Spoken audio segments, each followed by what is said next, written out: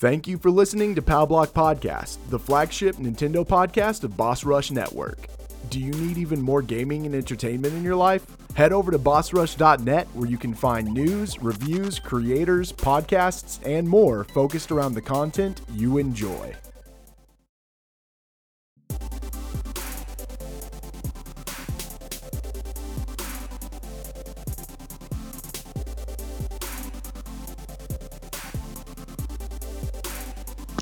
Hello everybody, welcome to Nintendo Power Block here on Boss Rush Games. I'm your host, the enlightened and excited Eddie V. Joining me is the gallivanting Gallatrat himself, Mr. Jacob Taylor. Hey everybody, I forgot to write my joke for today. I just realized that. Bossman himself, Mr. Corey Derrick. I'm very excited for 1, 2, 3, 4 of the topics we're talking about tonight. Very excited. Very excited. Super excited. Everybody, I stare at Bossman himself while I'm not trying to laugh. Our special guest, he's part of the Boss Rush writing team. You guys seen him. You guys know him. You know him. He's just amazing. The person that I love talking snacks with. It's the geek guru himself, the geek bro, Mr. Jack. Mr. Jack bro. Hey, how is everybody? Happy to be here. Hello, welcome back. How are you? Doing good. Everybody else doing well? Great. All right. Yes. Very great. Awesome. How was everybody's weekend, Jacob? My weekend was fine. There wasn't a whole lot. I played a lot of Final Fantasy Crystal Chronicles, and then I started an official Otter Kingdom Minecraft server. Ooh, so that's fun. Nice. Yeah, other than that, not too much. All right. Jack, how was your weekend? It was good. It was quiet, which is a good thing. I have a vacation coming up, so it was definitely nice. You know, I'm sure it's going to be filled with tons of activity with the kids and everything like that, so it was good to have a quiet weekend. Nice. Corey, how was your weekend?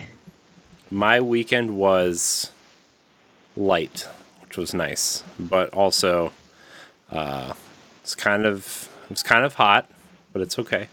It's okay. And now my kid is screaming for me, so that's cool too.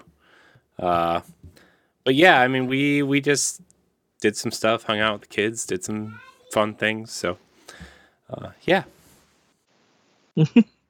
And for me, past Friday, I went to Six Flags Great America. Got to go on some roller coasters. Nice. My nephew, he turned 14, so he got on some of the roller coasters with us. Not all of them and everything, but me and my sister was a fool, and I almost lost my voice just screaming just getting hyped and saying, "Let's go, yeah!" And I know all the other people were just like, "Okay, we're going to get hyped because he's hyped." My sister didn't ride, so this is a roller coaster called the Goliath, and my sister never rode it or anything, and her head is just tilt back, and she got her hair is kind of long, so it looked like she was getting her hair shampooed, from the hair salon.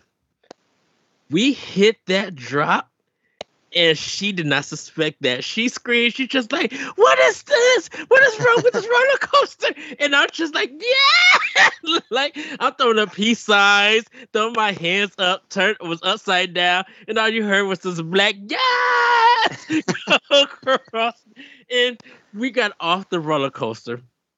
We started walking, and there's a picture of me and her on my Facebook page, and she's just like, when you ride the roller coaster, her hair looked messed up, like straight jacked, and then I was just like, I gotta take a picture with her.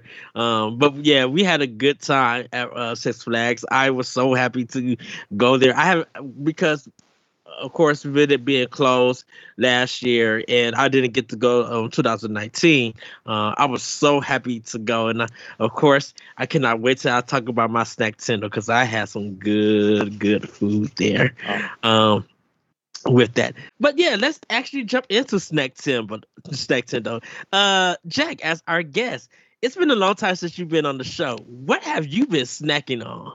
So went to a farmer's market that's not too far away from my house, and I did. Nobody else was daring enough. I got these. It was a homemade chipwich. So 2 6-inch soft baked chocolate chunk cookies with Hershey's hand dipped ice cream in between, and this thing it was just. It was fantastic. Yeah, and it's a very dangerous thing that it's so close to my house because I'll be frequenting picking them up. They were so damn good. What about you, Jacob? What have you been snacking on? I don't really actually have anything to talk about for Snacktendo this week, unfortunately. Snack wise, I've been actually pretty good about it. I've been trying to go on more of a diet. I need to lose a lot of weight. But I did go. Thank you. I did go to breakfast with my family on Saturday, and I did have some chocolate chip pancakes that were really, really good. Good. Yes, yeah, chocolate chip pancakes. Some homemade grits or homemade restaurant made grits, and hash browns and such. So it was good. It was a very delicious breakfast. I didn't eat again until like 6 o'clock at night, and I had breakfast at like 9 o'clock in the morning. So, and it looks like from the chat, it looks like Rebellity had some yummy sukiyaki. I don't know what sukiyaki is. Anybody know? Anybody know what sukiyaki is? You got me. I bet it's some sort of Japanese or Chinese dish that probably looks weird but tastes delicious. It's a Japanese dish that is prepared and served Nabemono style. It consists of meat, which is slowly cooked, vegetables, and other ingredients. Yum. That sounds delicious. It's a type of pho, apparently. Pho. It's pho. Ah. It's pho. I know. All right. Corey, what have you been snacking on? Nothing really. Honestly, this segment kind of sucks. I'm sorry, everybody. I disappointed everybody. Just like Jacob, I didn't really. I know. I'm trying to lose weight too, although it's not going as I've planned it. But didn't really eat a lot of snacks this weekend. Although, I do have something to talk about actually. It's not like snack related, but my mom came over to see the kids on Saturday, and she brought us one of those big Bruegger's Bagels family size like boxes of food. Yeah. And it had like it had bacon, egg, and cheese sandwiches in it, and then there was one there with ham, bacon, eggs, and cheese with like some sort of pepper cream cheese spread on it with melted Asiago on the bagel. My wife had that one, so because it's better. But man, were those good. Let me tell you, I'm a sucker for any type of breakfast sandwich. If you put it in front of me, it will be gone. So that's what I ate. That was my Snacktendo. Well, that's cool. That's good. Well, since I said Friday, I went to Six Flags. I had a Oreo Sundae ice cream funnel cake, which they just gave me more ice cream and a little bit of whipped cream. Put a whole bunch of Oreos. I was just like, oh yeah, I just hooked this whole thing up, and it was so good. I had a thing called a Thrill Burger that was just like double meat patties, cheese, barbecue sauce, bacon, lettuce, tomato, and whatever kind of hamburger bread they use. I ate that and could have fell asleep on any ride. Like, it was so good. That thing disappeared. I was just like, this is the best burger that I had in age. It was literally good. And then since one of my employees at work, it was his last day working with me, I bought him a family box from Taco Bell. So we ate some soft tacos and hard tacos, and it was pretty good. I just wanted to treat him out like for lunch, that he didn't have to worry about, and hopefully, when he comes back here, because he's going to school, that he comes visit and everything. He said he had fun with me as an employee, so that's pretty much what I've been snacking on. and some graham crackers, like the foot-on honey graham crackers. Just been eating those and enjoying it, and just like, man, this is so good. Of course, my Twizzlers pudding pill, and I did get the Hershey Chip Ahoy ones, but I'm saving those. I did not eat them. Last but not least, I tasted the Cheetos Mexican Corn Crunch chips, and they are the bomb. They are so good. They literally taste like Mexican corn. Nice, spicy, got some good cheese to it. It really tastes like corn. I mixed the whole bag. It was so good. Let me tell you about Latin street corn. Okay. Mhm. Latin street corn is amazing, and I've been so side tangent for Nintendo. Sorry, David, you're not here to stop me. Okay, so we're going on a tangent. We're gonna go on a detour, they say. So I'm gonna ask you guys a question. Do you guys ever feel homesick for a place that's not home? No. Like a vacation spot or anything like that? I do, yeah. No, that sounds foreign to me. For food, though. Okay, Yes. well, here's the thing. Everybody who's been listening to us for a while knows that I'm a huge fan of Disney World, right? And like, I'm feeling kind of that urge to just like go, but we can't just go anymore because we have kids and it's a whole thing. Anyways, the Food and Wine Festival is going on at Epcot, and Mexico now has Latin street corn at their pavilion, and they keep showing pictures of it on Instagram and on Disney Food Blog and all these other YouTube channels that I watch that are irrelevant to this podcast. It's just, it looks so good. And I just want I some will Latin send street you corn. all the pictures, Corey. I'll send you all the pictures and reviews. You know what? It's you, okay? It's Josh is going in like 6 weeks, okay? There's enough people going in my life within the next 2 months. I think Josh and I are going in at the same time. Yeah. If he's going in 6 weeks, oh my God, Boss Rush meetup. You have to eat at Earl's Sandwich. Nice. That's all I'm saying. Okay. Earl's Sandwich. right. And then you have to tweet out and tag me and Josh in it what you ate and how great Wait. it was. What about me? Are you going to Disney World and eating Earl's Sandwich? I'm going next year. Well, that's not in 6 weeks. So To tag me in food, it's Nintendo. It's He is the Yes. Snackendo god. I know, but So- on Tower Casuals we have sandwich casuals, okay, where we sometimes like once a month talk about how good Earl's Sandwich But- is. Hold on, though. Let's rewind like 5 minutes real quick on another detour. Ed, did you say a foot-long graham cracker? no What's full on? honey graham. Yeah. Not foot long graham cracker. I wish that there was a foot long Okay. graham cracker. No, who You were eats like- graham you- crackers? Nobody eats graham crackers, okay? I do. No, Graham They're so crackers are good. delicious. They are so good. my kid eats graham crackers because she thinks they're cookies. That's what graham crackers are sold as, okay? All I The faux cookie. yeah, most of our graham crackers sell out because people making s'mores. But I'm just like, it's been a long time since I just bought a box of honey grams, and just ate it, and just like really went in, and I bit into it, and I'm just like, I feel like a kid again. And speaking of your question, Corey, I'm like, I kind of miss like when I go to I miss going to South Bend because Evil Check is this kind of breakfast place, and their food is amazing. And every time I want to go to South Bend just to go there and come back home. Of course, go see my friends and stuff. But it feels like every time I go there, I feel like I'm at home. And Kentucky also, Radcliffe, Kentucky. You Cause hanging out with Block down there with I gotta find out where he stays at. I don't know where Block stays at. I think he lives there, Ed. I think he just lives there. I don't think he stays anywhere. No, like where he where what city and stuff. I don't know what city he stays in.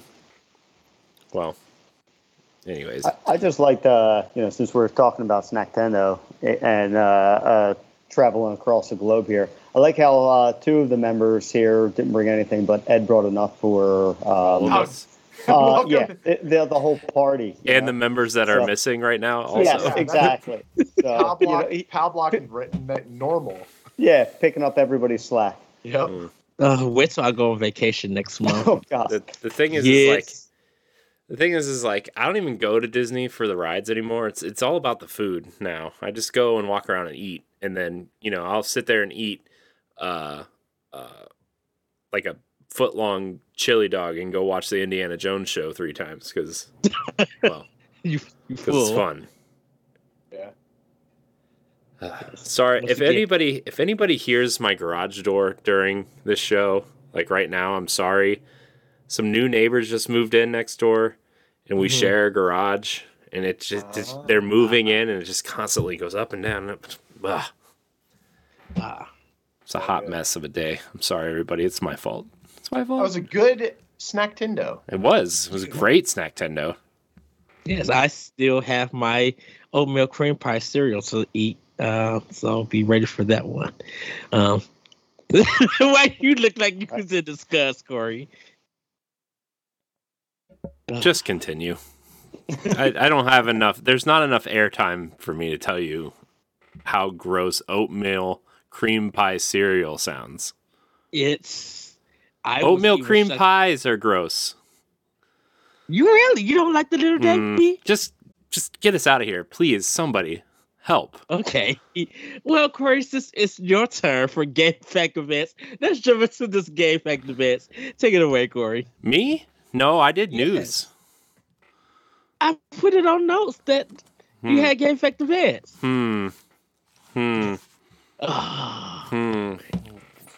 Well, okay, so everybody, for the special section, we want to do Game Fact Events. I kind of want to ask you guys, games like Zombies Ate My Neighbors, or I should say games with password codes in it. What did you think about them? Did you ever play them or did you ever write them down and just hate the fact that you had to enter it? Like, what are your thoughts about retro games that use the password code? Jack, I'm gonna start with you. Well, yeah, I think Mega Man did it the best.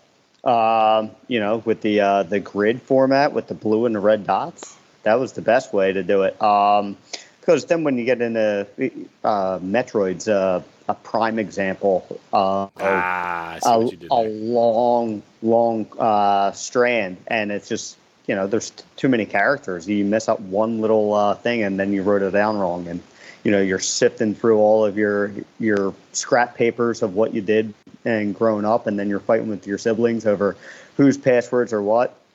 It was a good way to make up for those long games that didn't have the battery pack. But yeah, I'm glad that technology has evolved significantly since then. That end Kid Icarus. Ooh, that was a long one. What about you, Jacob? I'm too young to have played games in their time with that, but I'm not too young that I had a phone to snap a picture or a camera. So I do remember playing games with them, but I'm also just too lazy. I was just like, I'll just beat it again. it's fine. I'll just get back to where I was. What about you, Corey? I'm not gonna lie to you, Ed. I never really played a game with a password system. Really? Ninja Turtles didn't have passwords, Ed. Okay, so it just you had to beat that in one go. You die, you start over. Okay, that's where we're at. That's what did you guys think? Passwords are dumb unless you're using Game Genie, then it's cool. Oh wow! I remember those passwords. Oh man, that floating hand. Playing Aladdin with infinite apples. It was a good time. What did you guys think of people like with Nintendo Online that had games that does have a password on it? Did you think people will be shocked? Even though it has the same kind of function. No, they won't. They won't ever use that because they have save states. Like even the Mega Man collection just is like, I'll just pause and save it here, and then we'll start back up later. The only reason the password save state thing would be used is if a game was like going for that retro feel. Mm-hmm. That would be it. I mean, do you think people would look at it and be like, wow, you guys used to save your games this way? Because I think there's some new gamers who don't know anything about that. No, I don't think so. I think they'd probably just think it was an annoying frustration of the game they were currently playing. I don't think they'd relate it back to like how old games were. Right, because Zombie Ate My Neighbors, when you put in a password, you started from like scratch. You didn't carry over any weapons or any. So what was the point of the password? Just to get to that level. Literally just to get to that level. But then you don't have any. You don't have it. Yeah, you're all. It's not even worth it. Yeah. So if you really want to like get to where you was at, you literally have to start from the first level and go and do all that stuff all over again. Unless you waited till EGM came out or GamePro and then got the password for the final level and just went like that. So, well, everybody, that is our, I guess, Game Fact player. I don't know. I just want to say that I'm offended that you did not even message me, Ed. We talk all the time, and you didn't think to slip it in there and just say, "Hey, by the way, you have Game Fact Advance." Dude, you know I don't look at the show notes until it's showtime, and even then I just open Family News. Wow. So, come on. Ed, we talk all the time. Oblivious. Every day. You didn't think just to slip one message into our Facebook chat or our Twitter DMs, and you're just like, "Hey, by the way, you got Game Fact Advance, please, thanks." I thought you would take a look at the notes and be like, "Oh, okay, I'm doing Game Fact Advance." Ed, how long have we been doing this show together? You know I don't even write show notes half the time. Oh. That's why we brought in help, so show notes would get written and we would have a show that was presentable to people. Well, Corey, I love you. Not enough to tell me I had Game Fact Advance, apparently. But you did have the Family News. I did. I got a lot of good news, mostly from our news and notes chat. But well, I guess everybody, it's time for Family News. Yes, Corey, take it away. All right. Well, guys, I'm writing timestamping like a pro here. We have actually like a late breaking news / rumor. It's pretty good. I gotta tell you. Is Xenoblade Chronicles 3 coming soon? A recent comment from a voice actress seems to think so. I have two links here. The one that's in the show notes is from Fanbyte, mostly because I wanted to switch it around, but the article from Nintendo Life is so much better, so I'm going to read that one. I love Nintendo Life. I would use their articles every day on this show, every week, but we gotta show love to other places, right? But Liam Doolin, I feel like he's like our best friend now because we read his articles all the time. Xenoblade Chronicles 3 rumors intensify. The game is nearing its final stages of development. Monolith Soft has been expecting to expand on the Xenoblade Chronicles universe for some time now with a third major release, and yesterday it was discovered Malia's voice actor Jenna Coleman may have confirmed a new entry during an interview dating back to June. If her comments were convincing enough, Fanbyte news editor, former Game Informer senior editor, and occasional industry insider Imran Khan has now chimed in with his own information, confirming the game is in development. Quote, Coleman's quote has caused rumors to stir over the weekend for a new Xenoblade Chronicles currently in development. According to our sources here, we can indeed confirm that this is the case. Moreover, the game is nearly in its final stages of development, but its release date may be held back for any number of reasons. Khan further explains that the third Xenoblade Chronicles game will be a direct sequel to the second title and shares some details about the story. The ending of the trilogy takes place in the far-flung future, with a few returning characters who have long outlived their human counterparts from both Xenoblade Chronicles and Xenoblade Chronicles 2. This is why Coleman, who plays Malia, would be aware of the third game, as her character is returning and she, more than likely, has recorded voice acting for it. The game is aiming for more character models on screen at once than any previous title, accounting for both playable characters and enemies. If you guys remember, maybe 2 or 3 months ago, we talked about this. Actually, the choir that did a lot of the soundtrack for Xenoblade Chronicles 2 wrapped some recording sessions for an unannounced Japanese video game. The only other video game they've ever done was Xenoblade Chronicles 2. So, it's all coming together, guys. It's coming together. Jacob, 2022. what are your thoughts on this? This is cool. This is really exciting.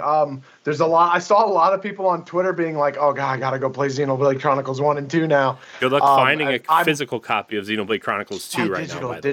Digital's better, anyways. I know. I'm just saying, if you're a physical collector, good luck finding Xenoblade Chronicles 2 right now.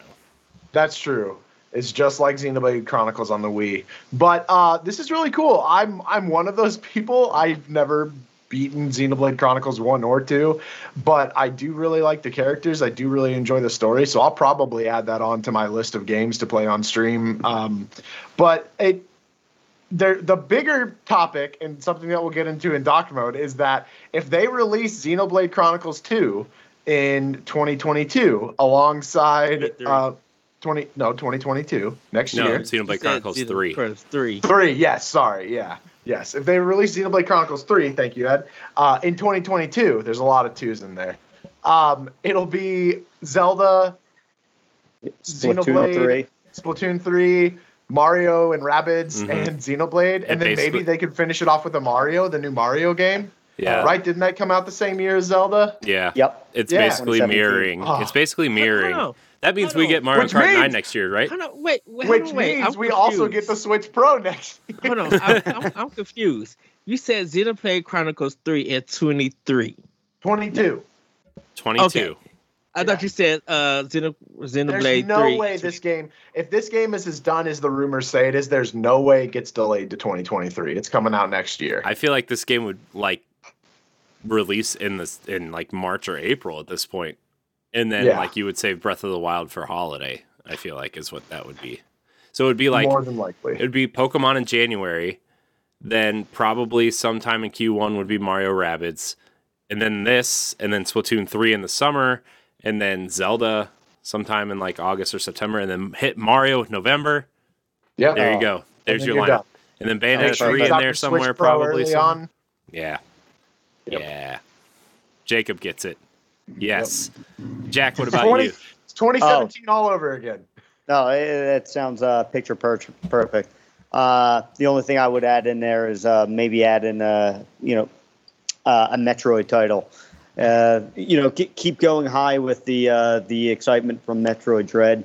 Bring in Metroid Prime Trilogy. Yeah, I feel like it's been talked about ad nauseum. I feel like we've been hearing about it since the Game Awards of 2018, right? Where they are exactly. Basically, it's done. It's sitting on the shelf, waiting to basically be a promotional tool for Metroid Prime 4, right? I feel like that's what I've been anticipating it as well. But unfortunately, Prime 4 has just been in development hell for the longest time. So to be fair, I think Dread has been in more development hell.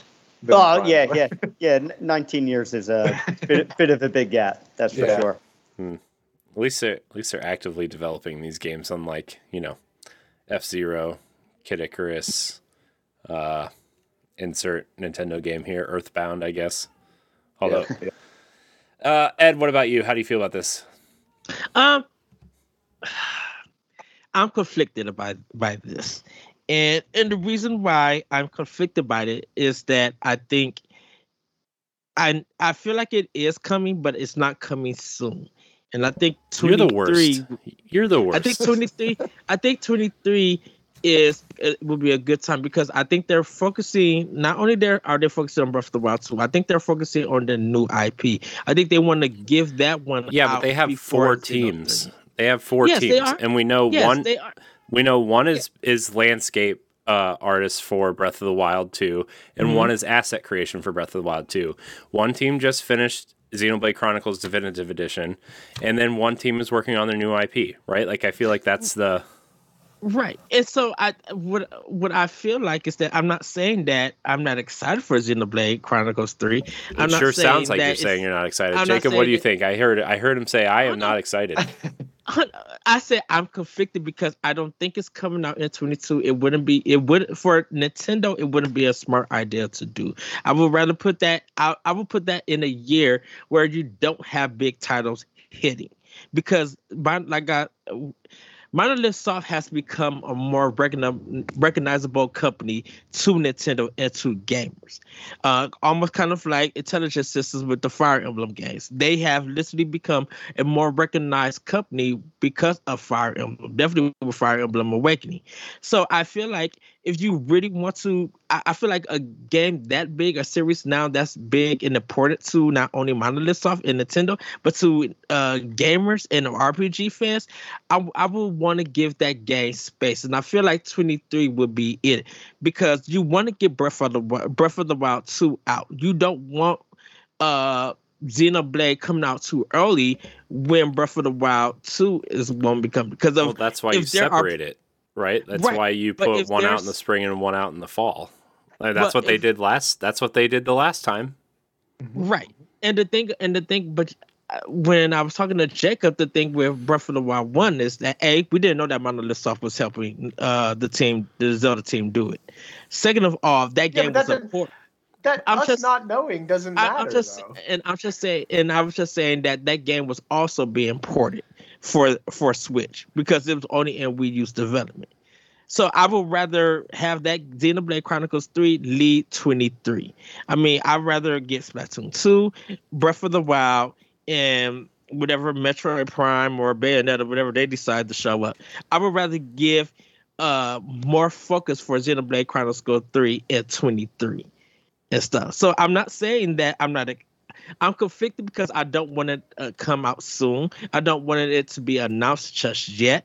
I would rather them announce it next year and show trailers and be like the game will release on 23 because I would want their new IP to come out first and give love and attention and market it well. I feel like Xenoblade like with the success of Xenoblade Chronicles 2, you would want to put out Xenoblade Chronicles 3 first and like get even more love for Monolith and then say, hey, look, Monolith is working on a new IP. Because like as popular as we think Xenoblade is, it's a Metroid situation where like the games just didn't sell well. And Xenoblade 2 was lucky enough to have legs, right? And then they re-released Xenoblade Chronicles 1 Definitive Edition and people were playing it, and Smash too. Smash helped that. It helped people recognize Xenoblade Chronicles 2.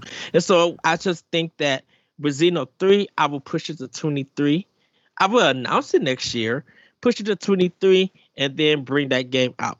Bring it after Breath of the Wild, because that's just how I feel. That's all I can say.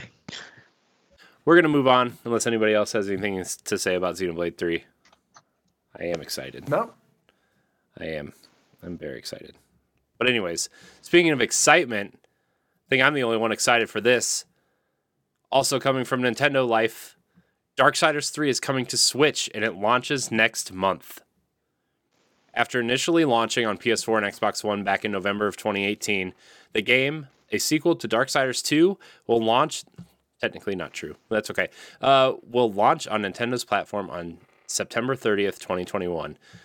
On top of the digital edition, it's also being treated to a physical release, arriving in select retail locations on the same day. There's a big quote, description of the game. You're playing as Fury, the third of the four horsemen. This will mark all four games are now on Switch. Darksiders 3 actually runs parallel to Darksiders 1, not a sequel to 2. This article is wrong. Nintendo Life, I'm disappointed in you, but also... Anyways, anybody else excited for this? I like this game. I like these games a lot. Yeah, so I have the original one on Xbox One. I ended up beating it. It's free on Xbox One right now, by the way, the base version. If you have an Xbox Series or Xbox One, it's free right now. Games with gold. Okay. Is it for this month? Yes. This month, okay. So I'm I I I'm shocked that we're getting it 3 years late. I think this game is definitely going to help boost the sales of it because I think it just came and went at the time it's released. Like people enjoyed it, but they were just like it kind of felt like they was trying too hard and stuff. It felt like a game that people were surprised that they made a sequel to Darksiders, like a third game. Yeah. And now there's 4, so Genesis, not that great. I think Switch owners are definitely going to support this. I definitely will be buying it. If the box art, and I must say this is the definitive edition to this game, because of all that DLC that's going to be on there that's included. If the cover that they use for this, with the different colors of Fury, if they use that for this box art, definitely. Are you on the Nintendo Life article, Ed? That is the box art, I think. That is the box art. Okay. That box art looks so good. I love it better than the original one. So I'll definitely be buying this on Switch. Oh, and I also feel like there's going to be a collection coming, like a bundle. It may be digital. There's already a digital bundle on Xbox for all of them. It's called like the Apocalypse Collection or something, where you get Genesis 1, 2, and 3. And 3, okay. I think now because of it coming out for Switch, I think Nintendo might get that one too, a digital version of it. Have you seen the Dark Horse figures? They made all 4 horsemen. No, I didn't. Yeah, they're like $300 a piece, but they're like really cool. They're like 17 or 20 inches tall, and they light up. They're so cool. Nice. Jack or Jacob, you excited for Darksiders? I'm intrigued. I've heard that the first one is kind of like a mature Zelda, like that's how it plays.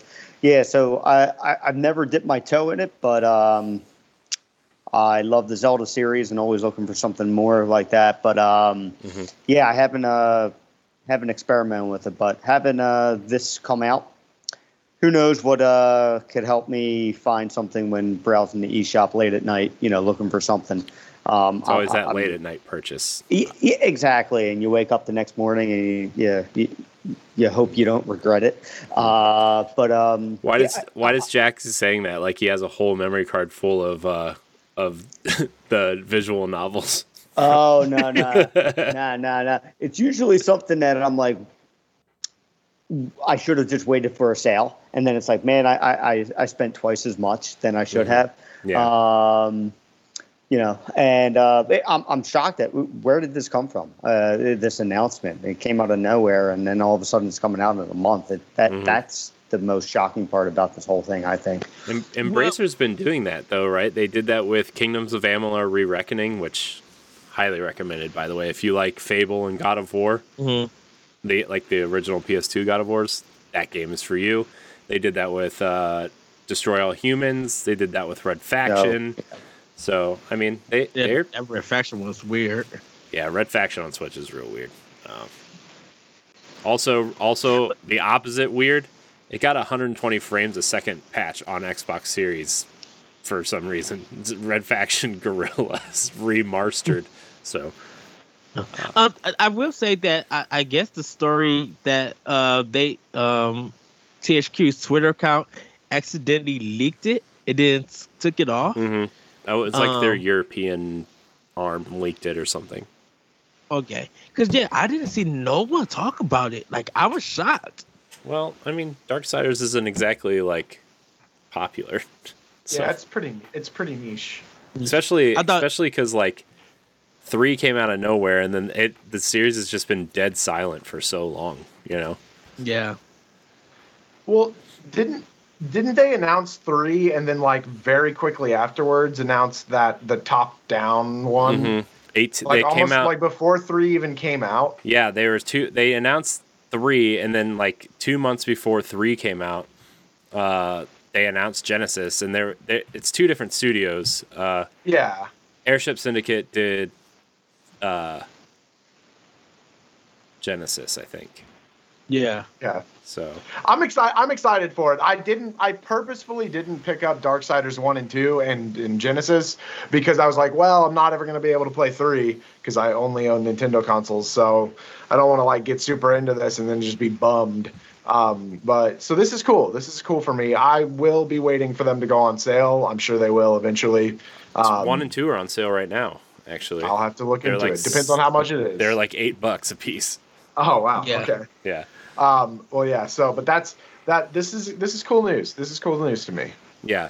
Just to warn everybody out there, every game is a different genre, right? So the first one is pretty much a mature Zelda is strong. I would say like rated M for mature Zelda, not exactly like a mature Zelda with old school God of War combat. The second game is more like a 3D Diablo game where you're picking up loot and switching things out and getting cool powers that will basically fight for you. And, Death says, "This is no place for a horse." And then, like, the horse disappears and whatever. And then 3 is more like a Dark Souls game. It's set up that way as a slow-paced kind of let's switch weapons and see what weapons work against this boss. And it's slow and methodical and very kind of empty world, to be honest with you, that I noticed. Yeah. But it's empty because the enemies are harder, and I think they want you to like feel that. So, and then like Jacob said, the Genesis is a top-down twin stick shooter type game. So we're gonna move on here. Nintendo has made a lot of money on the Switch, right? Made a lot of money.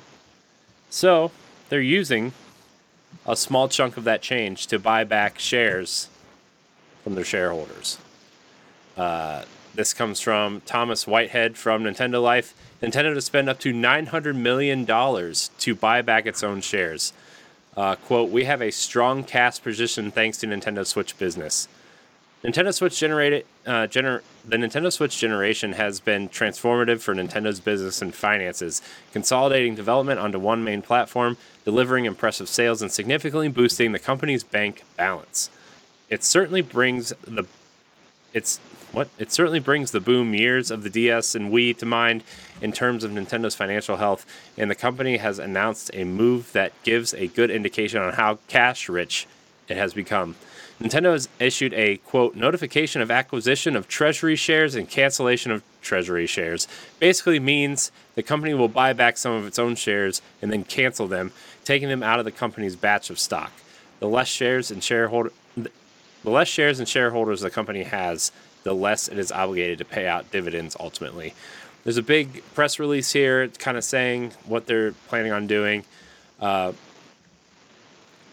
So I think this is good, right? I think Nintendo being able to make their own financial decisions without relying on shareholders. I think we see a lot of games especially on the other platforms, kind of make decisions to make shareholders happy and not exactly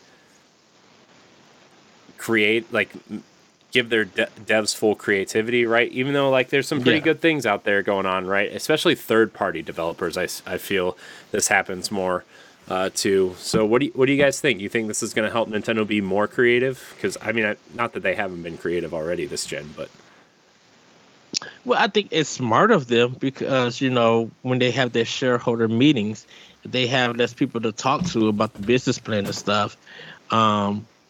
They won't have to have pressure or be worried about why they're not getting their money and explaining if something that's not successful or anything.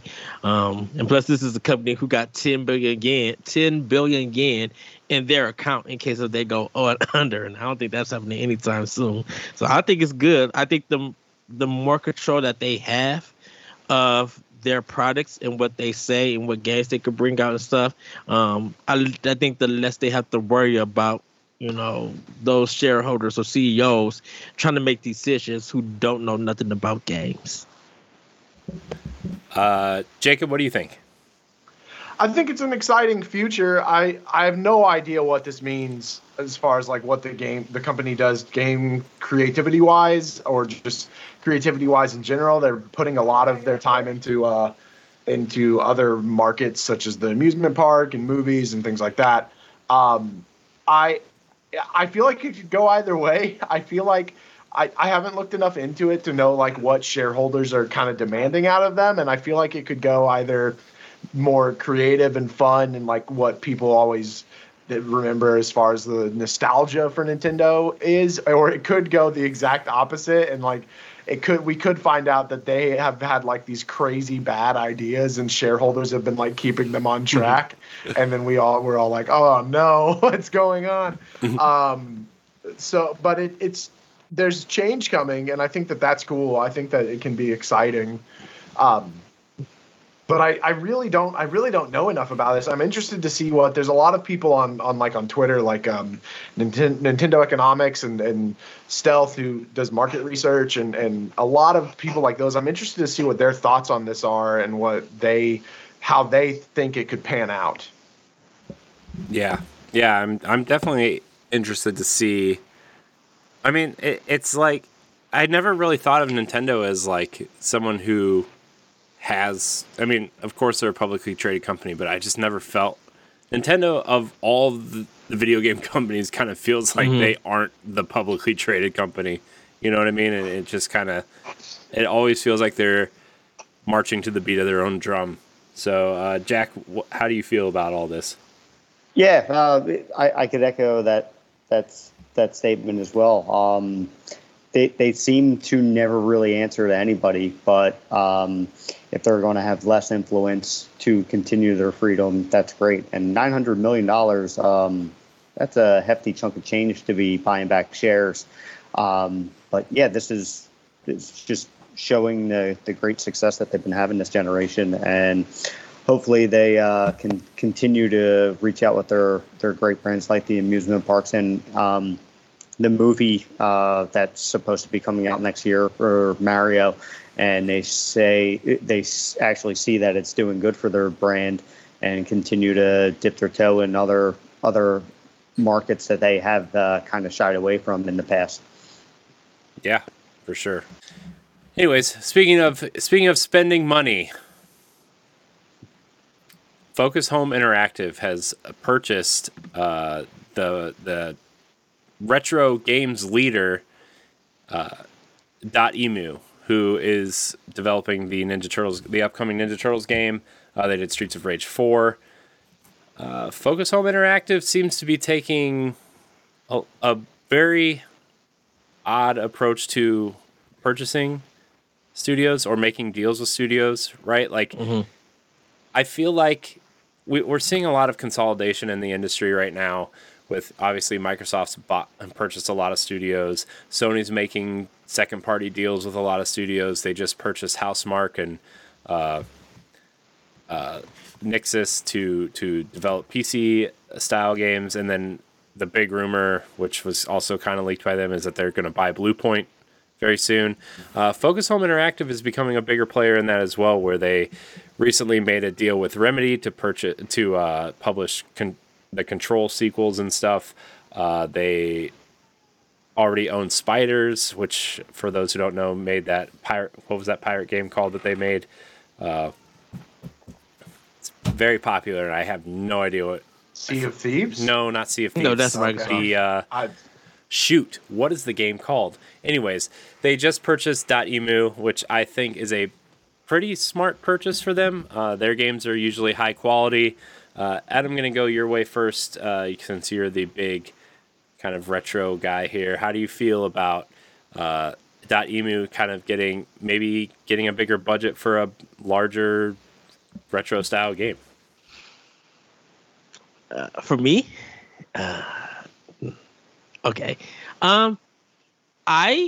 First of all, I'm shocked because Dotemu, they're so good, and I felt like they was making a lot of money from a lot of good sales and stuff. So I'm kind of baffled by Focus has purchased them, but maybe this is going to help them be able to develop more games, like definitely from Sega's catalog that's not being touched. You know, it seems that when Dotemu touches a Sega game and brings it out, it does wonders. To see how this Ninja Turtles is going to look when it comes out, it's probably going to do like mad numbers. And I I think that if this going to help .emu be able to make more games and get them out in a properly fashion and actually put out physical versions of these games instead of waiting for like limited runs to get a hold of them, this is a good thing. I was just shocked by the news. I would never expect Focus to buy .emu and .emu to like literally make a business deal of being brought with Focus. So I can't wait to see what they deliver in the future. And maybe we'll see more of this stuff in Nintendo Directs. Maybe we'll see a lot of Focus games and .emu games in a Nintendo Direct. So I'm excited.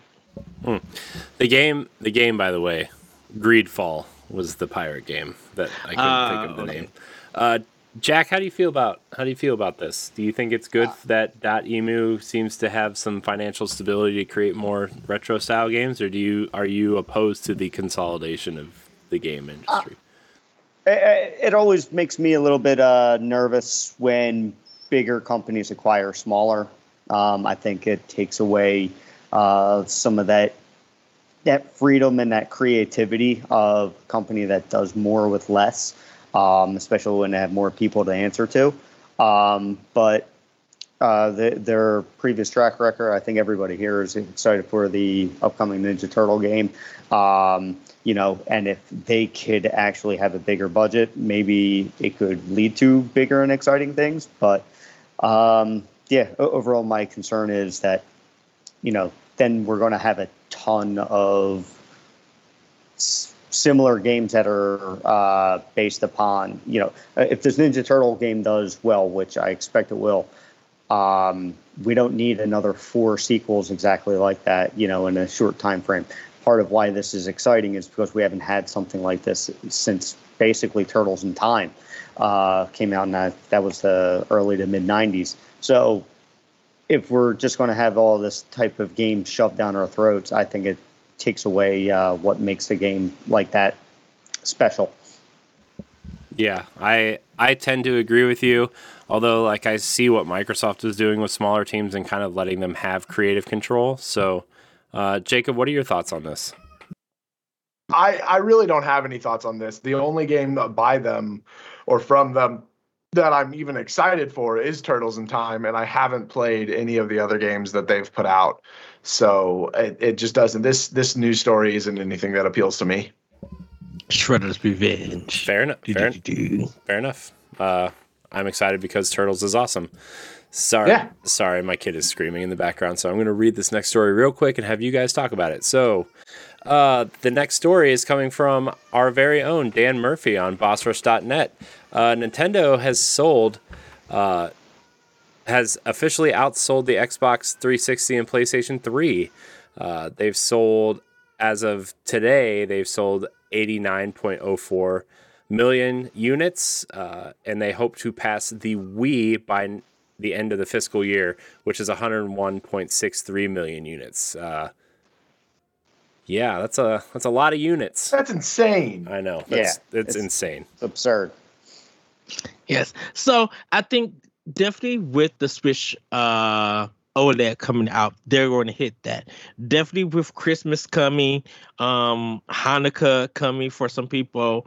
I think the OLED, once people actually see it and get it in their hands, and other people's Switches are start kind of fading out, I think people are going to go and get the OLED and push that number to that 101 for Wii. Go ahead. Well, I just had to look this up because I couldn't remember. But the Wii had like a 10-year lifespan. Yeah, and the Switch is on year 4 now. Yeah, exactly. Right. That's the most impressive thing about this. And even more so than that, like all of those systems, the Wii, the Xbox 360, the PS3, those were like, as far as I'm concerned, as like a consumer. And it might be because at that time I was working at GameStop. That was the most I'd ever seen anyone purchase gaming stuff before. That was like the peak of gaming in my mind. And for the Switch to be doing better than that in such a short amount of time, that's nuts. Yeah. Well, go ahead, Jay. I was just going to say, that's that time period. It felt like everybody I knew. I was in college then, so me and all my friends, we were still working in college. We actually had some money to spend, and we actually had, seeing everybody's game libraries grow during that time, and then also with the Wii. Everybody played the Wii. Everybody had a Wii. I remember my buddy's girlfriends getting Wiis, and it's like, this is just weird. It was people that you didn't see having them. And the fact that the Switch in under 5 years is going to break that is ridiculous, considering I think the PS3 came out in 2006, and then the PS4 came out in 2013, I believe. So a 7-year life cycle before the next generation started. That's insane. And I know that a lot of it is because people are double dipping. A number of people have the regular Switch, and then they have the Switch Lite, and then, as you mentioned, Ed, with the OLED coming out, people are going to dip their toe in it again. I have kids, so I'm thinking about getting a Switch Lite for my son. So it's going to be multiple units in the same house. So it definitely is something to compare and has been discussed, but it's still impressive to think that this many households actually are, that it's going to surpass the Wii. I didn't think that Nintendo was going to have another system to even come close with the Wii, with how well that did. Well, it's because of the Switch. I think for Nintendo, definitely in this modern age, it's the only console around this time that has probably have multiple one-on-one connections. When you buy the Switch, you're buying Mario Kart, or you're buying, definitely last year, how people were buying Switches and applying Animal Crossing to there to get to the number that it was. And then you just add, it was just adding on. Yes, when Switch came out, it was Breath of the Wild. But then people started adding Skyrim. People started adding ARMS.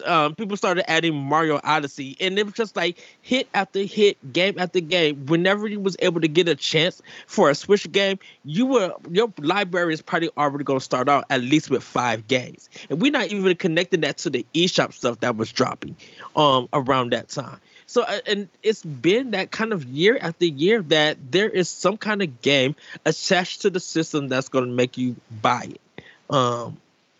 Like even with Fire Emblem, probably Monster Hunter probably did something this year, and people are, look at just the pre-orders for Metroid Dread and Switch OLED. People were able to easily get an OLED one, maybe not the ones that some people wanted, but everybody's just like, when I'm getting this OLED Switch, I'm getting Metroid. And like, you haven't heard anyone or see any kind of console do that for a long time now. I'm not discounting Xbox, because people, I think Series X, because when it comes more available, Halo Infinite is going to be that game. For some people, when PlayStation 5 came out, it was Spider-Man or it was Demon's Souls, that did that. But Switch, year after year, there was always a game connected to that system when it was brought. And then you literally started on, like, you might start off with one game, but then you look on the eShop, that one game probably got into like 5 games because you bought 4 on the eShop and more. So I think it's going to hit, like I said, I think it's going to hit that one-on-one or surpass it by the end of the year. I kind of feel like it's a possibility they do it by the time Black Friday comes around. So I wanted to bring up another thing, in that the PS4 came out in 2013, I believe, if I'm reading this correctly. Yes. Mm-hmm.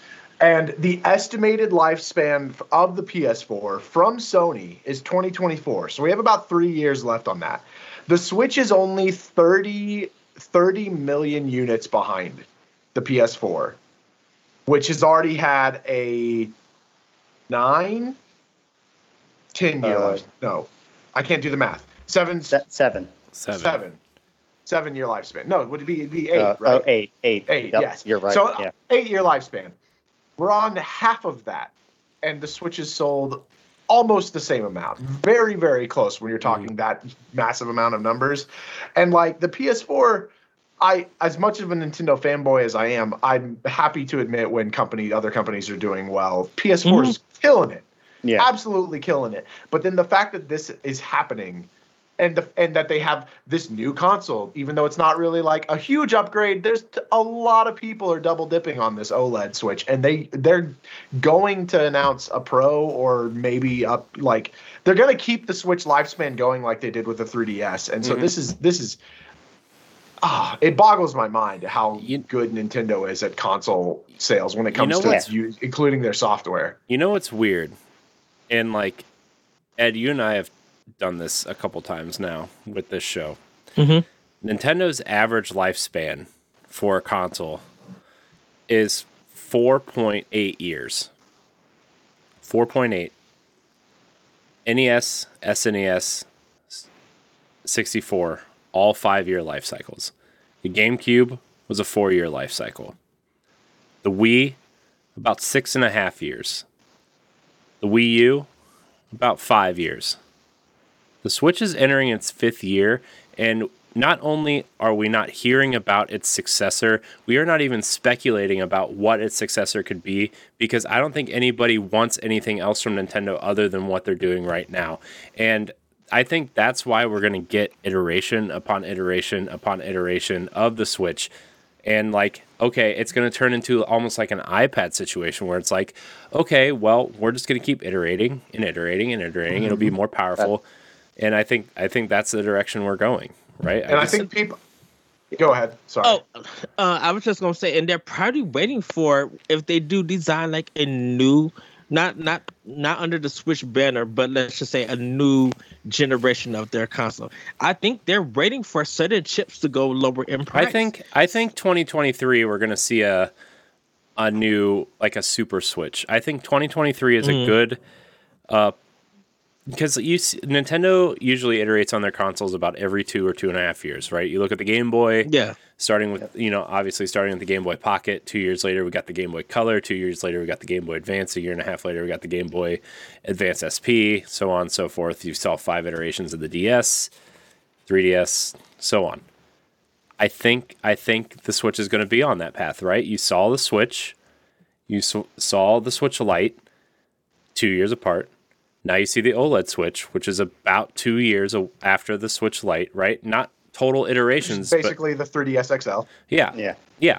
Like, that's what I'm saying. It's like, okay, so next on the docket is like the Switch's version of the new 3DS.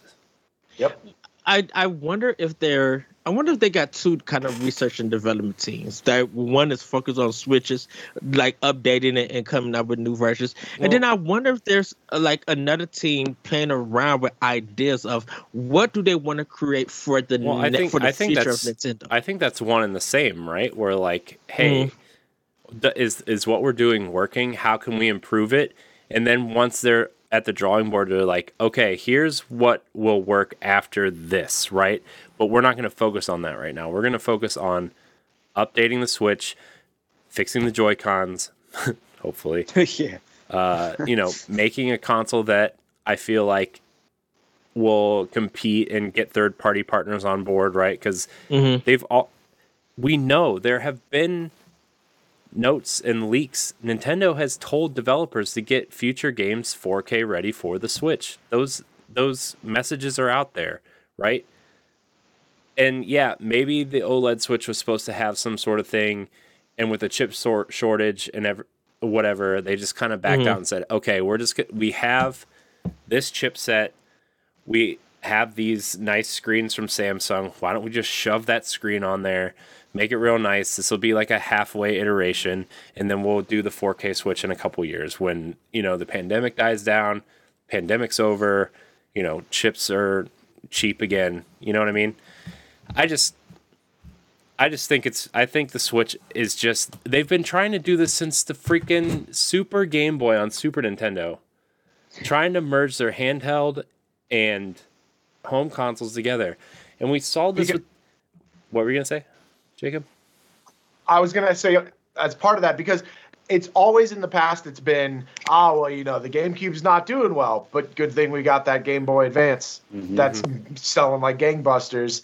Oh man, the DS, it's kind of dying down. Oh, but the Wii, hey, the Wii's blowing it out of the park.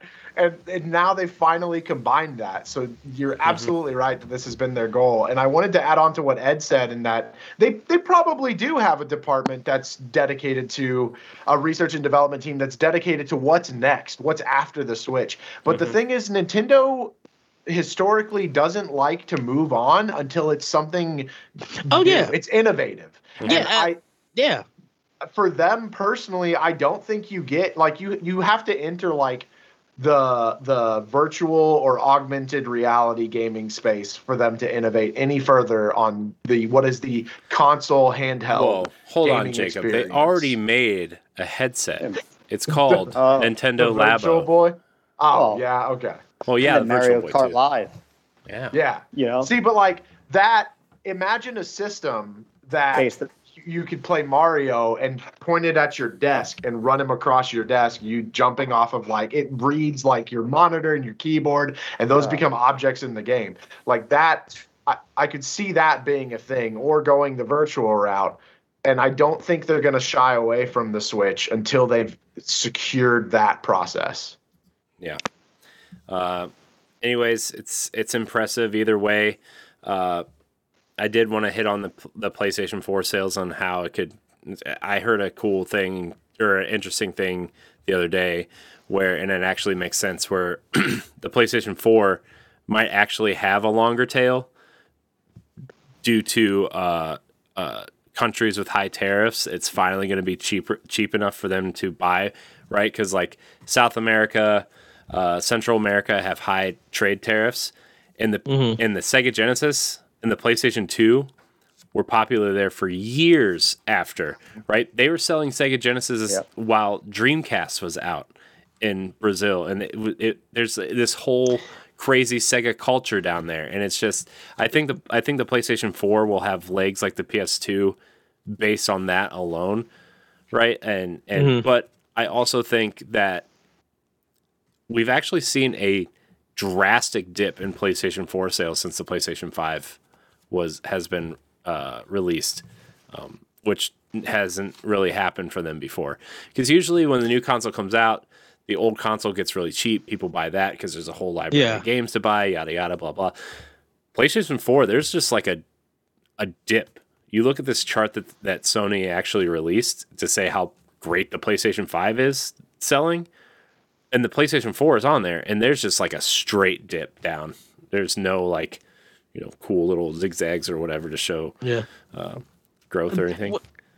So. Corey, you mentioned South America, you mentioned Brazil, and I was just going to say that's how we got Blazing Chrome on Switch. Like the developers are in Brazil. That's why it looks like a Sega Genesis game. Yeah, because they developed it for Sega Genesis because that's all they had down there, which is cool. And that game did wonders for them because a lot of people really love that game. On Switch. All right, we're gonna get to our last story here. Sorry that was a little bit long, but that was a good conversation. It's always a cool conversation to talk about how good Nintendo is doing, because Ed and I talk about all the time. We started this show when the Wii U was on the decline, right? Like it was just a rare copy of Super Mario Brothers sells for $2 million as retro bidding explosion continues. This is crazy. This is so crazy. I'm gonna look as much as I love my Nintendo 64 collection. I could buy a house with those games down there. I'm just saying. I'm gonna. I have that really awesome Mario 64 port on my Switch now, so I don't need anything else. So this comes from Wesley LeBlanc from IGN. A factory sealed copy of Super Mario Bros. Has sold for a record-breaking $2 million, making it the most valuable video game collectible for now. Collectibles website Rally announced the sale on Twitter today. As reported by Polygon, the $2 million is now the highest price paid for a video game in the history of video games. However, this sale wasn't a typical video game auction sale.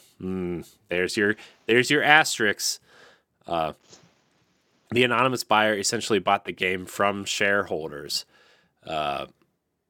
So that's an asterisk for you. That's because Rally is different from traditional auction sites. Rally sells shares of collectibles to investors, and then when those collectibles are sold by buyers, the shareholders receive a return on their investment. So in this case, the buyer purchased a factory sealed limited run print of the original Super Mario Brothers for $2 million only after the collectibles shareholders approved such a sale. The New York Times reports that this $2 million sale saw shareholders receive a return of investment on their shares for roughly 900%.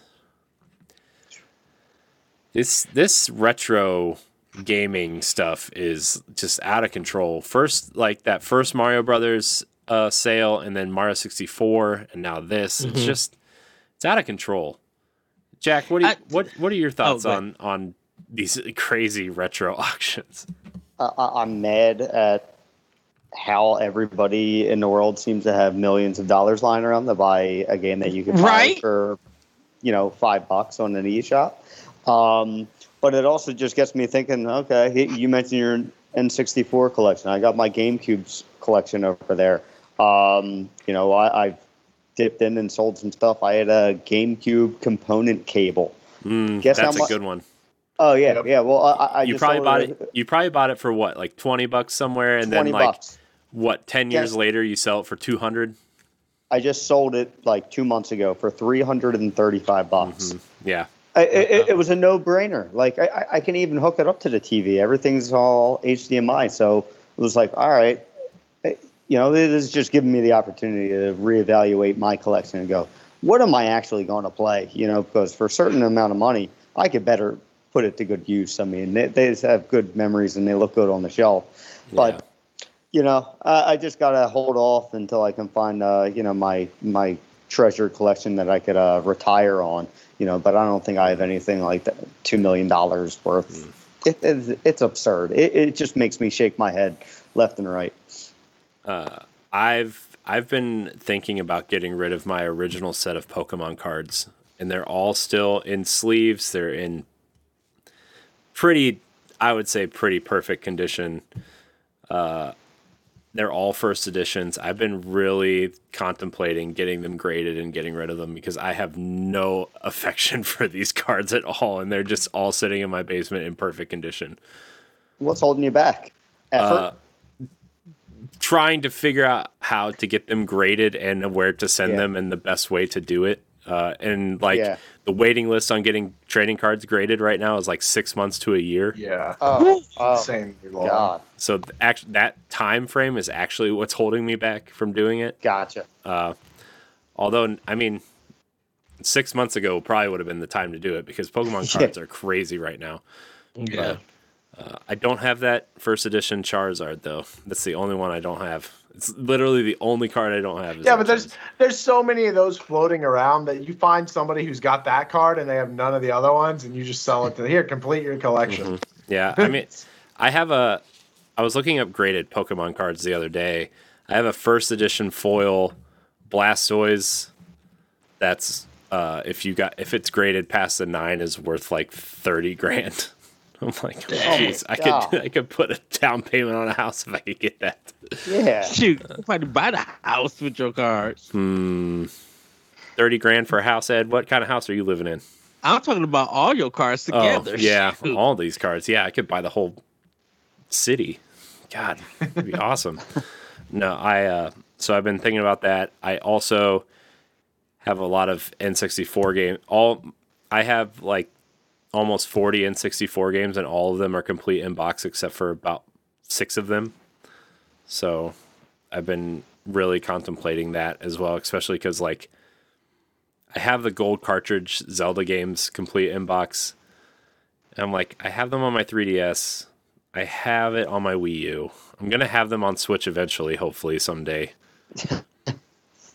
Do I need these? Because like my biggest fear is that like my kids are gonna get into them and just shred these boxes at some point, and I'm just like, I got to do it before this happens, and like I have enough amiibo and statues and whatever to hold on to those memories. Like, what do I need a cardboard box for? So, anyways, I don't have a sealed copy of Super Mario Brothers though. Yeah. I just say that this is ridiculous. Just like, where's the not the Nintendo? Sorry, where's the Microsoft and Sony stuff at? Like, where's the rare copies of games that are? I mean, still Gravity wrapped Rush up, for like, PlayStation 4 is pretty expensive. Like, where's It goes- Where's Final Fantasy Tactics at in this original form? It goes back to a little bit of what Corey was saying, is that these old games, these NES, SNES, not GameCube, N64 games, they were in cardboard boxes. Yeah. Those Mhm. things, even if you had one, if you didn't keep it in a box, in a case, like a plastic case somewhere contained, and you put that thing in your attic, it's gonna mildew and melt and be terrible. So they're incredibly hard to find with all of that stuff. And these older games, like on PlayStation, they have plastic cases. You can replace that. You can buy the same case that the original PlayStation games came in, throw the sleeve and the cover art in there, and it looks the exact same. And it Well, costs you like 98 cents. Yeah. It kind of feels like that these Nintendo games are like time capsule games. You know, like you do them in a time capsule. 10 years have passed. You brought it out, and the value just jumped up, in a sense. I mean, yeah, that's kind of what it is. And is it just that you're paying it because, yes, it is in its original form, but you're paying just to collect it, to have it? It can't be me. I'd be like, when I get a game, I want to take it out and I want to play it. But I don't think like Ed, how many unopened games do you have right now? He Too many. looks away. Yeah. Okay. For reference, a 6.5 graded Final Fantasy Tactics sealed in-box black label sold on eBay for $565. So I actually thought that Panzer Dragoon for Sega Saturn would be the most expensive game. I mean, it all depends, right? Like it just depends at this point, and nostalgia plays a big role in it. I'm not sure too many people hear stories about Panzer Dragoon, but people aren't nostalgic for Panzer Dragoon. People are nostalgic for Mario Brothers. People are nostalgic for Zelda, right? And those games are going to be everybody can be like, oh, stadium events, that game's rare, but I don't know. But it's weird that you go like people selling something like that for like $10,000 compared to what we hear now that people are paying the millions for it. It's just like, wow, that is a big jump to buy a game. What can I say? Pandemic isolation has made people crazy, and apparently found pirate treasure under their foundation of their house. Also, I at this point I just have to think that this is like some sort of e-peen contest between all these rich people. Yeah. Like, oh, you bought Mario for $1.5 million. I bought it for $2 million. Like, or whatever it was. I don't know. But this is so stupid. It just makes me mad at this point that people are spending their money like this. Yeah. Well, that's going to do it for Family News. Ed, I'm going to send it back to you. All right, everybody, we're going to get into our doc mode.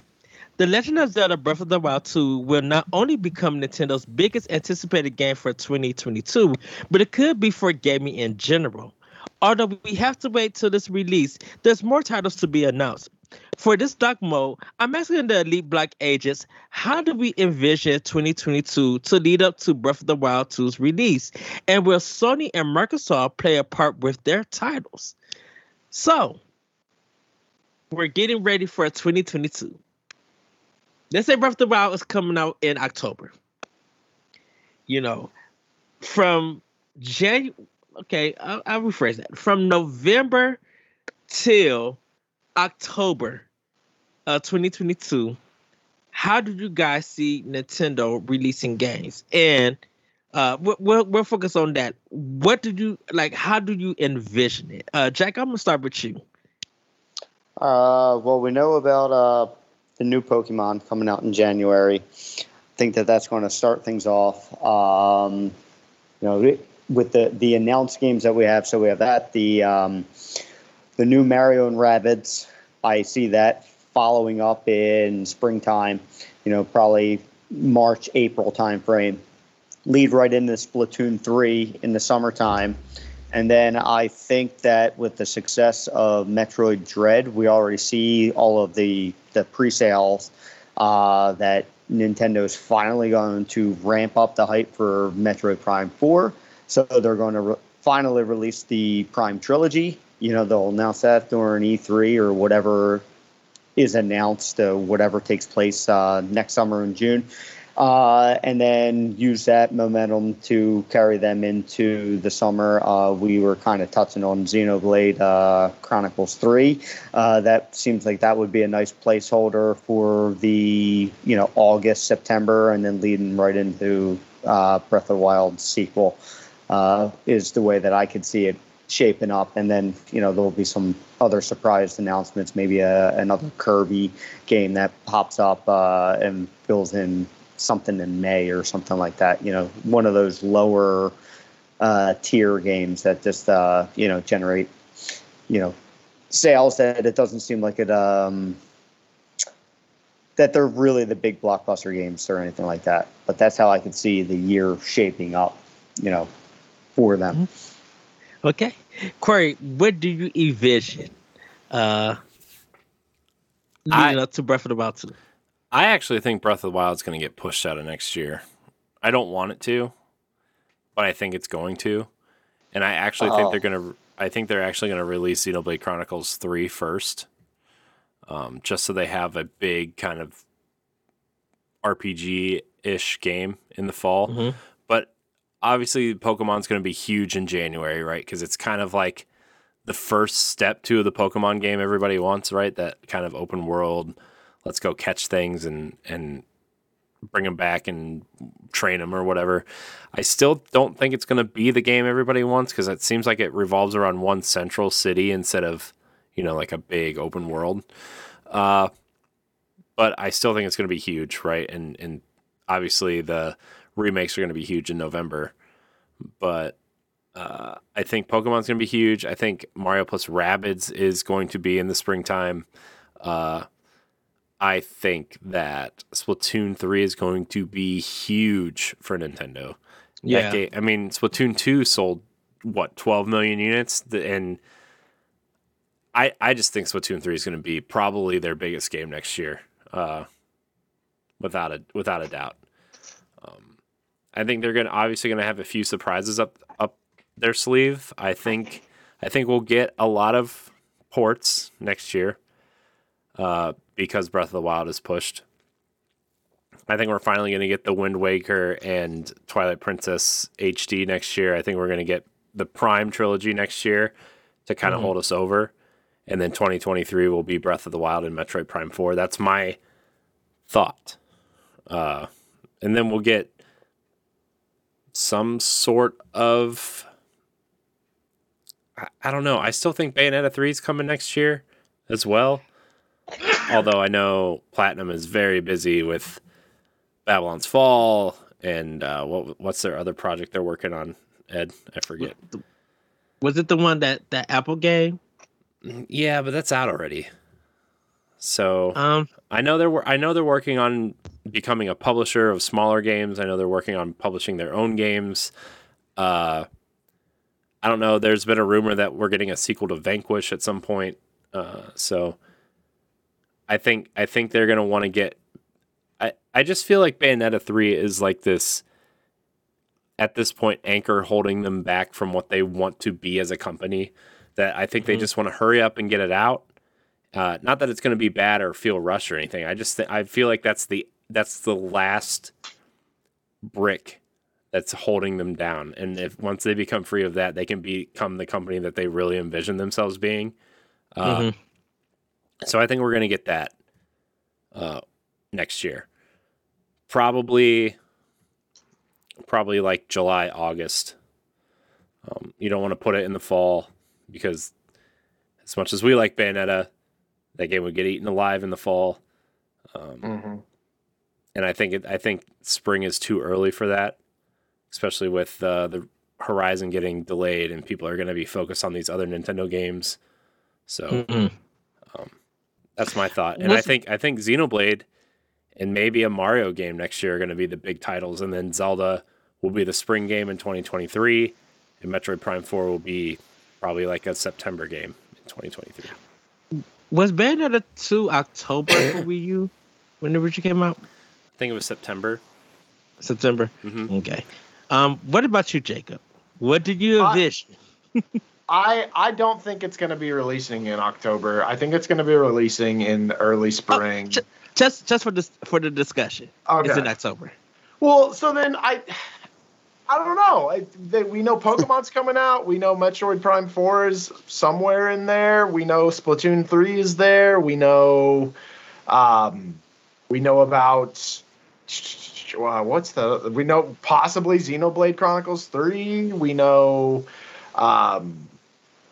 Bayonetta 3. Did No More Heroes 3 come out? Has it been pushed back yet? I don't even know what's going on. It's coming out at the end of this month. Okay, yeah. Supposedly. Okay. But I don't think they push it back at all. I don't think they push. I think if they do push back Breath of the Wild, I think that would be the sign of it being pushed back to be put on Switch and Switch Pro, like upgraded for Switch Pro type of thing. Mario plus Rabbids probably an early spring game. Splatoon 3 probably a summer game. And then just stuff that we don't know about yet announced in there.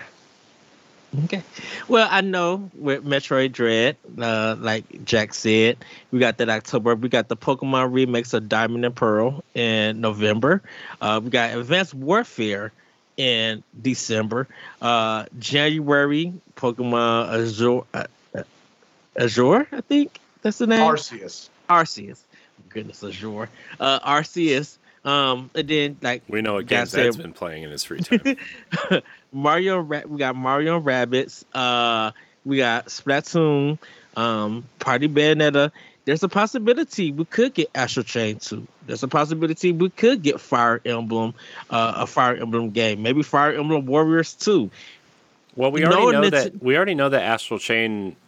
The first game was developed with a trilogy in mind, right? Like that's what Platinum said. But we also know that Nintendo owns the IP, and that Platinum kind of wants out from this publisher deal from Nintendo, right? Like I feel like whatever Astral Chain 2 is, I think they might go the Darksiders route where they make it a different gameplay style each time. I mean, they could do that, but I'm also thinking maybe Astral Chain 2 won't even be Platinum. I think it could be like Tecmo Koei or something. And you know what I mean? Like, there's so many games that, Koei Tecmo. Is it Tecmo Koei or Koei Tecmo? I don't even know. Koei Tecmo. Yeah. Koei Tecmo. Like, they did Fire Emblem Three Houses, right? Like, that was, everybody thinks Intelligent Systems when they think of Fire Emblem. Intelligent Systems only developed oversaw the game and worked on about 10% of the game, right? They were making Paper Mario, which is crazy to me to think that. But I mean, I could totally see Koei Tecmo stepping in to make a second Astral Chain game because of Nintendo's ownership, right? So, which is weird that Platinum would want to get away from Nintendo. It's not weird. They want to publish their own games. Yeah, they want to be their own. They want to be their own thing. Well, Ed, it's not weird that somebody doesn't want to work with Nintendo. Whatever you say. No, because the thing about it is that they say that, and then they connect with Square to do Nier Automata and Nier Replicant. You know, so it's just like, it's weird to say that they just kind of want to move away from Nintendo to publish their own games, but then they do something with Square Enix. These are already pre-existing contractual agreements, though. It's not like they made these. Right.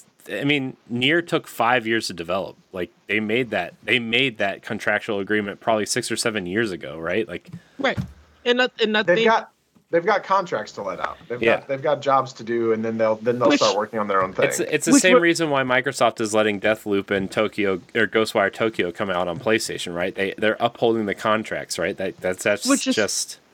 Which is probably with Nintendo that they got. If we're going to do the contract thing, they're probably going to do with contracts with 2. They may have 2 and 3 with Platinum, and that might be a contractual thing. But like just for 22, you know, it's a possibility that we might see that. We might see Arms 2 being announced. We It's a might see. possibility that we'll see anything being Yes. I mean, yes. We'll probably maybe like some of their Nintendo games that were in Japan that never came out here. Maybe they will get remade, like the Famicom Detective Club, how that got redone and got released. We may see something like that again, or a certain game like that. We might see Captain Rainbow. I mean, there's five other detective games, right? The Famicom detective games. There was 5 total, right? But there was 2. There was only been 2. No, I'm saying that series is a good point though. That series is a good point though, because nobody expected that. Nobody asked for that. There was no hints that these are coming. Be looking out for them. They just dropped. They just were announced, and then a few months later or a few weeks later they were dropped. And that's what it was. And we have no idea what's going on with any of these companies until we hear rumors like with the Xenoblade Chronicles 3 thing. And so that's the only thing that we have to go off of. So like as far as like the only thing that we could make assumptions towards is what we actually know, what we've actually been told and what we've heard. And anything could be announced in between now and then. Well, there's a possibility. I feel like Mario Kart 9 is dropping next year. I don't think so.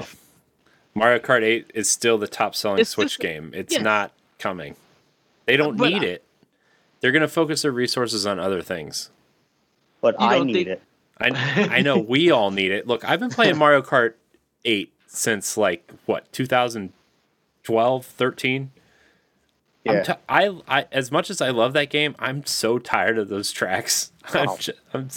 Exactly. I could play those tracks. 9 had the DLC come out. You know? I think Mario. Speaking side tangent, Mario Kart is the perfect game as a service for Nintendo. You give us Mario Kart, you give us a handful of tracks, you give us that Fortnite Battle Pass for costumes and events and whatever else, right? Nintendo's not smart enough to do that. Or maybe they're way smarter. They did it on phones. Yeah. Well, yeah, but I just feel like we'll see that. I feel like we'll see that for a Nintendo Direct, like the last Nintendo Direct, and be like 2022 Mario Kart 9. Just saying, and that's a possibility. I just feel like all of these good titles and stuff leading up to Breath of the Wild, that would literally make 22 like a bunkers year of games. But that's true for anything. That's true for anything, though. Well, but a lot of people kind of felt like 2019, mad crazy gaming. September, that was a insane amount of games. Dragon Quest, Link's Awakening. After you just came out from Astral Chain and Fire Emblem from July and August, and Mario Kart and Marvel Ultimate Alliance and June, Luigi's Mansion 3, like the stuff that you didn't expect. Corey, remember when? Before I let you speak, Jacob. Corey, remember when they announced Switch and people was asking the system is gonna have no games, and then just look at all the stuff that's been rolling out year after year. I know, but that first year was all Nintendo. You have to admit that first year, except for like games like Bomberman and Shovel Knight, the Shovel Knight port, and what was the May game that year? The Street Fighter, I think, from Capcom, that $40 Street Fighter 2 port. Yeah. Like, Nintendo carried the Switch, right? With the exception of Mario Rabbids with Ubisoft, right? Like, Nintendo carried that first year, and then they saw how well the Switch was doing, right? Because I fully think that Nintendo was planning on supporting the 3DS for another year, at least, just in case the Switch didn't work. And besides that, besides that January reveal of the console, which was it wasn't great, right? We did a watch along for that, and it was like the reveal wasn't great, but the console ended up being exactly what everybody wanted, ironically, and obviously the rest writes itself. But I think when we was watching that Direct with Doom being announced, from Bethesda on I Switch, mean, and all it was the just Bethesda like games. It was Wolfenstein 2. It was Yeah. Doom. It was Elder Scrolls. Right? Bethesda really brought stuff to Switch, and that excited people. Yeah, and I think it was just like the success that indies were having, the success that some third parties were having, hitting 1 million or getting 700,000 copies in 2 weeks and stuff. Like that was a big surprise with that. So to say that going into 22 just from Nintendo itself, like they probably have a lot to build up for it. You know, there's a lot of possibilities. Like I agree with you guys. Mario and Rabbids, Pokemon, Metro Prime 4, maybe Metro Trilogy. Shoot, But- who knows? Like even some DLC to the past existing games we may see. Oh, go ahead, Jacob.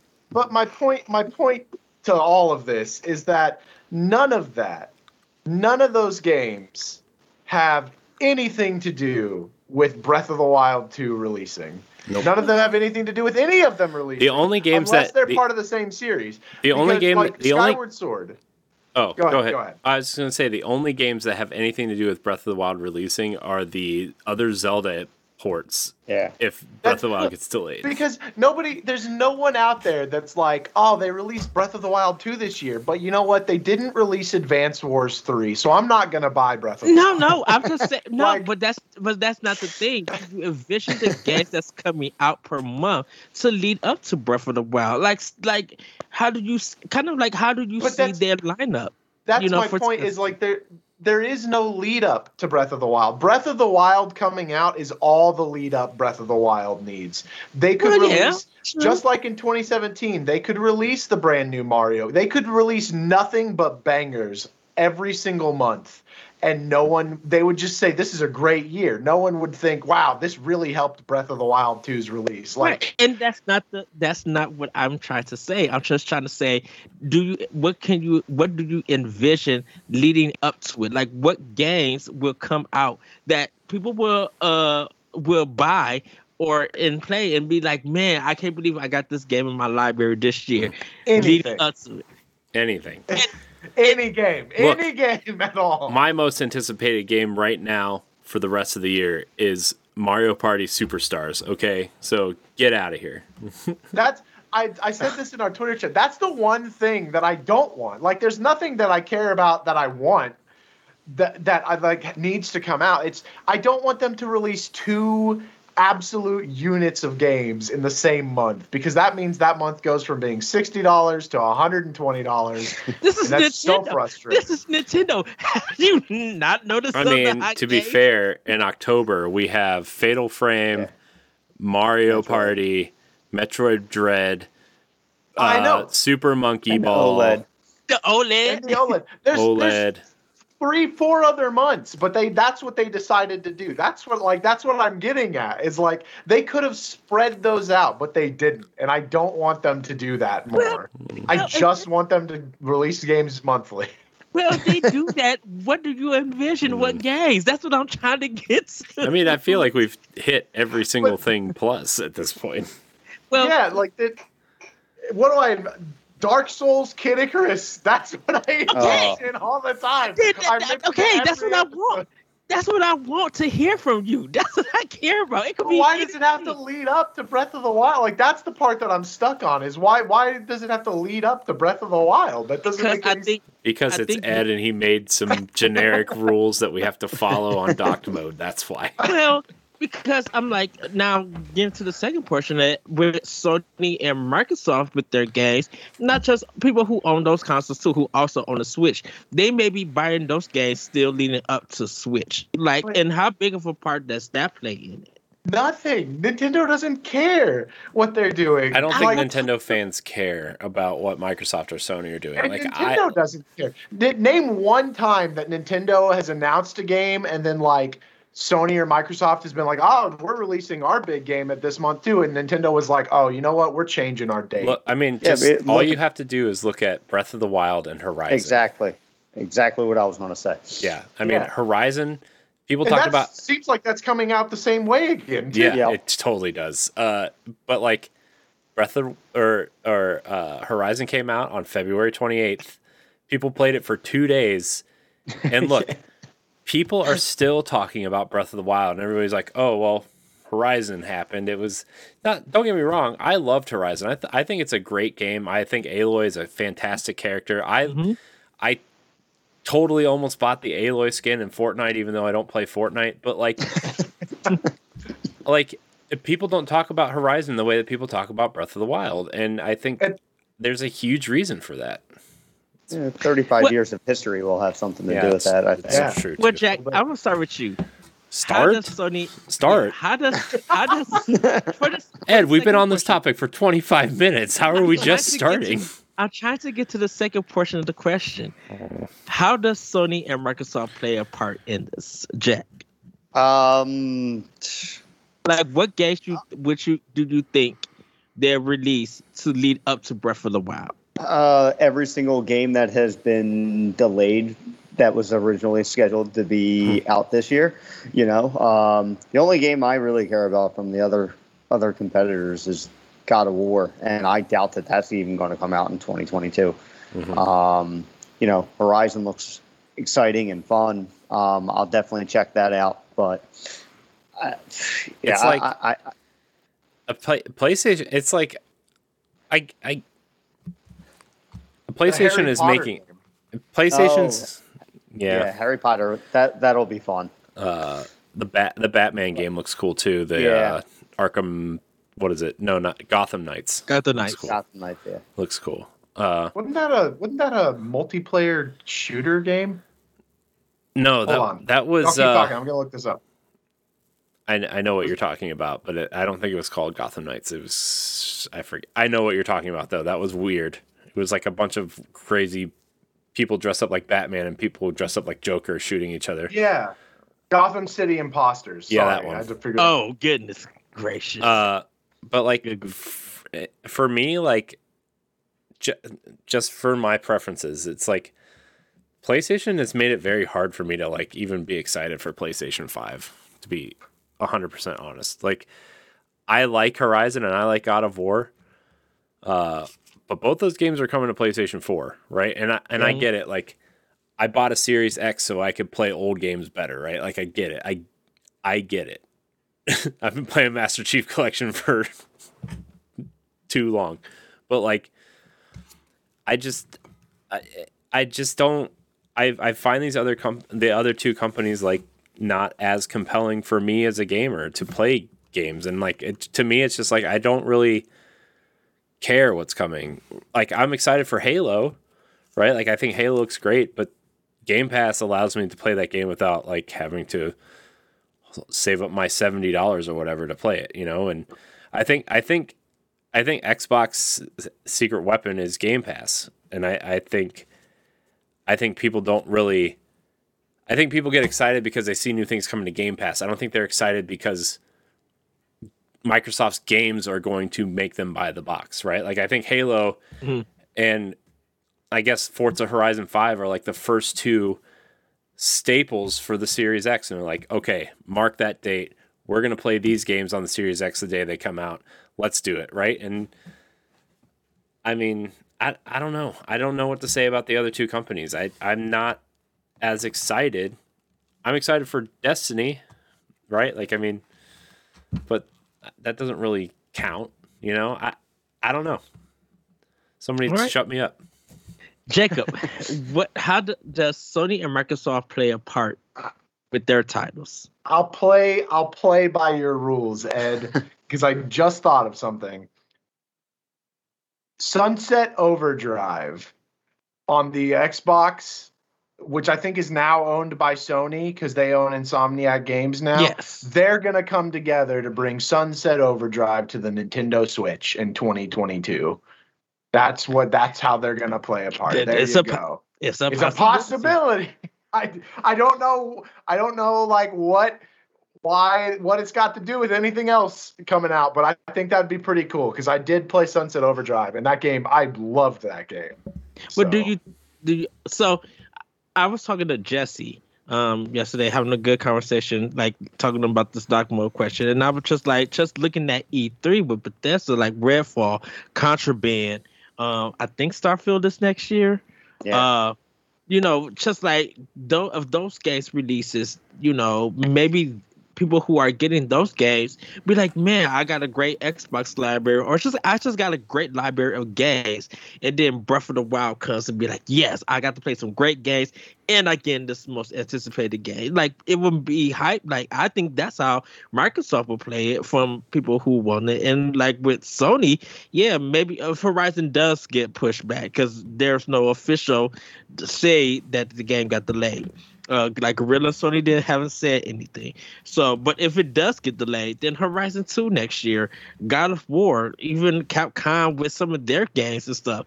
Maybe Final Fantasy 16, because even I asked LeRon about it, and he brought up Final Fantasy 16. Like, yeah, that could play a part in it. And then the other Square game that they announced, and everything. Like, I think Sony could also bring their first party games, and maybe some third party games that would help, be like, man, I got a bunch of great titles that I could pick up and buy before Breath of the Wild, and just be like, man, I had a great year of games. So I think that's how Sony and Microsoft can play. Maybe CD Projekt Red will finally get Cyberpunk together, and it'd be worth playing. But who knows how that's gonna go? So that's my thoughts on it. Anything else before we close out the show, everybody? I stand by my fact that I don't think either of those companies give a flying flute about what Nintendo is doing. Ooh, good one. They don't care about Breath of the Wild release. Well, I know that, but it's just like the titles that they're putting out that people could buy. Okay, Ed, I'm cutting you off. All right, I look forward to 2022, Ed. I look forward to 2022. It'll be good. It'll be a good year for gaming. All right, everybody, we're about to get into playing with power. Jacob, what have you been playing with power? I've been playing Pokemon Omega Ruby, and my girlfriend's been playing Pokemon Alpha Sapphire. We've been playing those together. I'm replaying, if you're watching the video, Ocarina of Time Yes. on the GameCube on stream, and I've started up playing Minecraft, and then still playing a lot of Pokemon Unite as well. That game is a lot of fun, and I'm kind of addicted. So, nice. Corey, what have you been playing with power? I have not played a single thing this week because I'm busy. Sorry, everybody. I'm disappointing this episode. Man, you didn't play any video games or eat anything. Nope.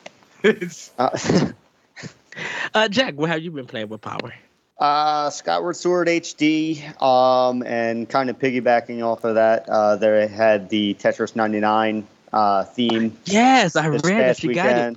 Yeah, so played a lot of that. Tetris 99 is always, one of my go-to games. Pick it up and play it for just a couple quick minutes. I like this guy. Let's keep him around. Tetris is awesome. So, I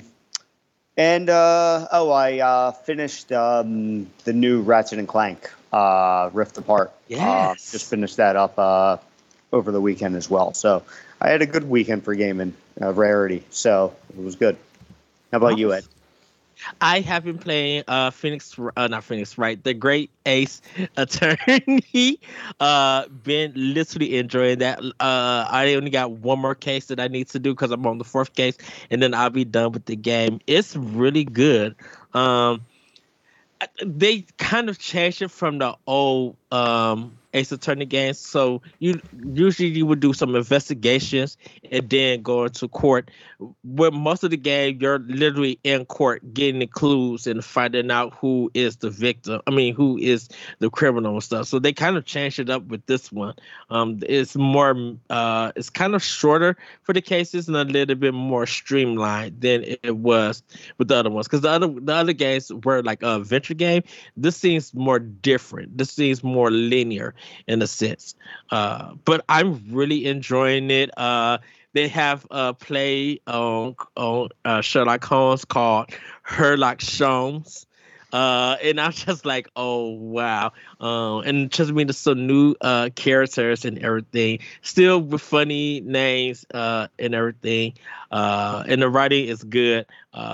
But yeah, I'm almost done with that, and then I'll get back into Skyward Sword, and Ys 9 and stuff. I need to play that, get that done. I actually need to get back to Monster Hunter Rise and Stories because I need to get my Amaterasu skin for my Palamute.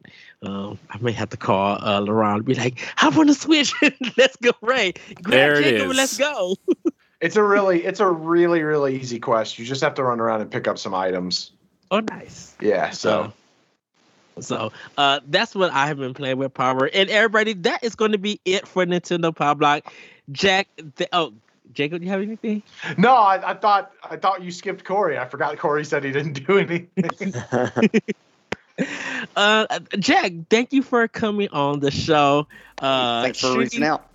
I truly enjoyed you when David was going to take a break. I'm like, let me go get Jack because I wonder if he's been doing anything. I haven't had him on the show and everything.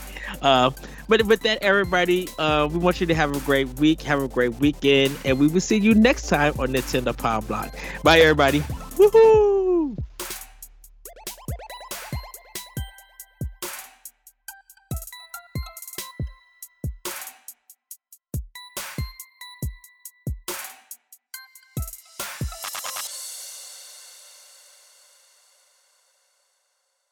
The Nintendo Pow Block Podcast is a production of the Boss Rush Network of Podcasts.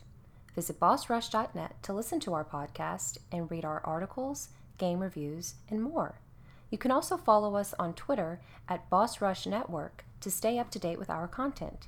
Thank you for listening.